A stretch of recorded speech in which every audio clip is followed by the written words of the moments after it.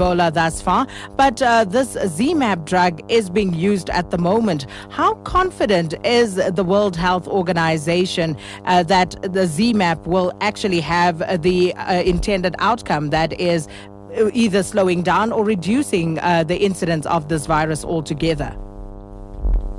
Let me just correct one fact. There is not only ZMap on the making for Ebola. Since a decade, many other laboratories are trying to find treatment for Ebola. So ZMap is only one of them. And WHO will have a meeting in 10 days at the end of the month to try to identify all the treatments that are now being developed. But these treatments, including ZMap, are really in early stage of testing. They have been tested only on animals, so they are not proven to be efficient or safe for use by humans.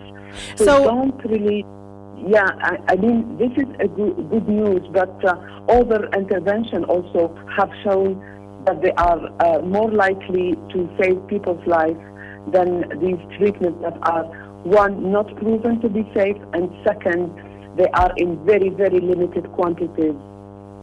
And how much do we know about these drugs, however, the efficacy of it? And of course, the adverse effects is what people are concerned about, given that they haven't been tested on people.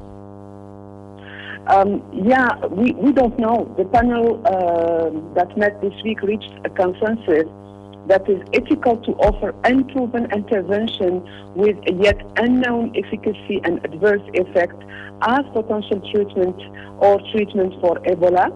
But these treatments should be followed by really a lot of ethical criteria. For example, transparency about all aspects of care, informed consent to explain to people receiving this treatment that they have only reached animal testing, that we don't know how they will react to them, freedom of choice and confidentiality, respect of the person. So many steps need to be followed before giving this unproven medicines. Our hope is, because they were shown quite good in animal testing in primates, in monkeys, that they may also show some efficacy on humans. But everything should be handled with really a lot of caution.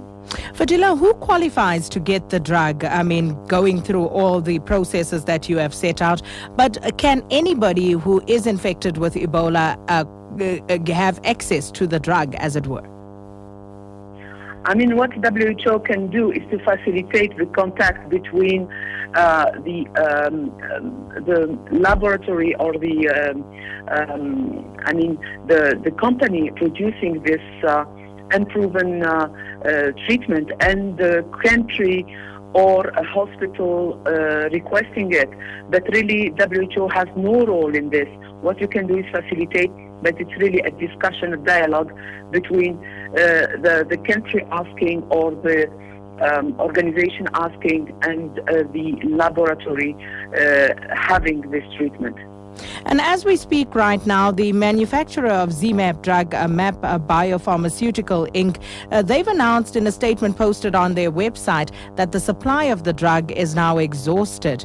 Now, is there anything from the side of the World Health Organization to try and facilitate this particular process, seeing that there seems to be a limited supply of the drug? As I told you, WHO will try to find out where all these treatments are, not only ZMap. It's true that ZMap was really produced in a very, very limited quantity because, as I told you, it was in a very early stage of testing. What we can do is really to identify other, because many other treatments are being produced and tested, so it's not only ZMap. And finally, can you... For example, there are two vaccines under testing and other treatment. It's not only ZMap. Please this is not correct to say. Yeah, that's why we said in the intro that ZMap is the front runner when it comes to these drugs, suggesting that it is not the only one. But just finally, are you able to confirm for us, Fadéla, reports that the World Health Organization has classified Kenya as a high-risk country for the spread of Ebola? Yes, in fact, it is not true.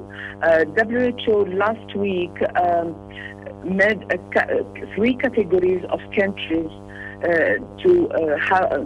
and made a recommendation to these three categories. The first one is are countries that have Ebola, and as of now we have only 4.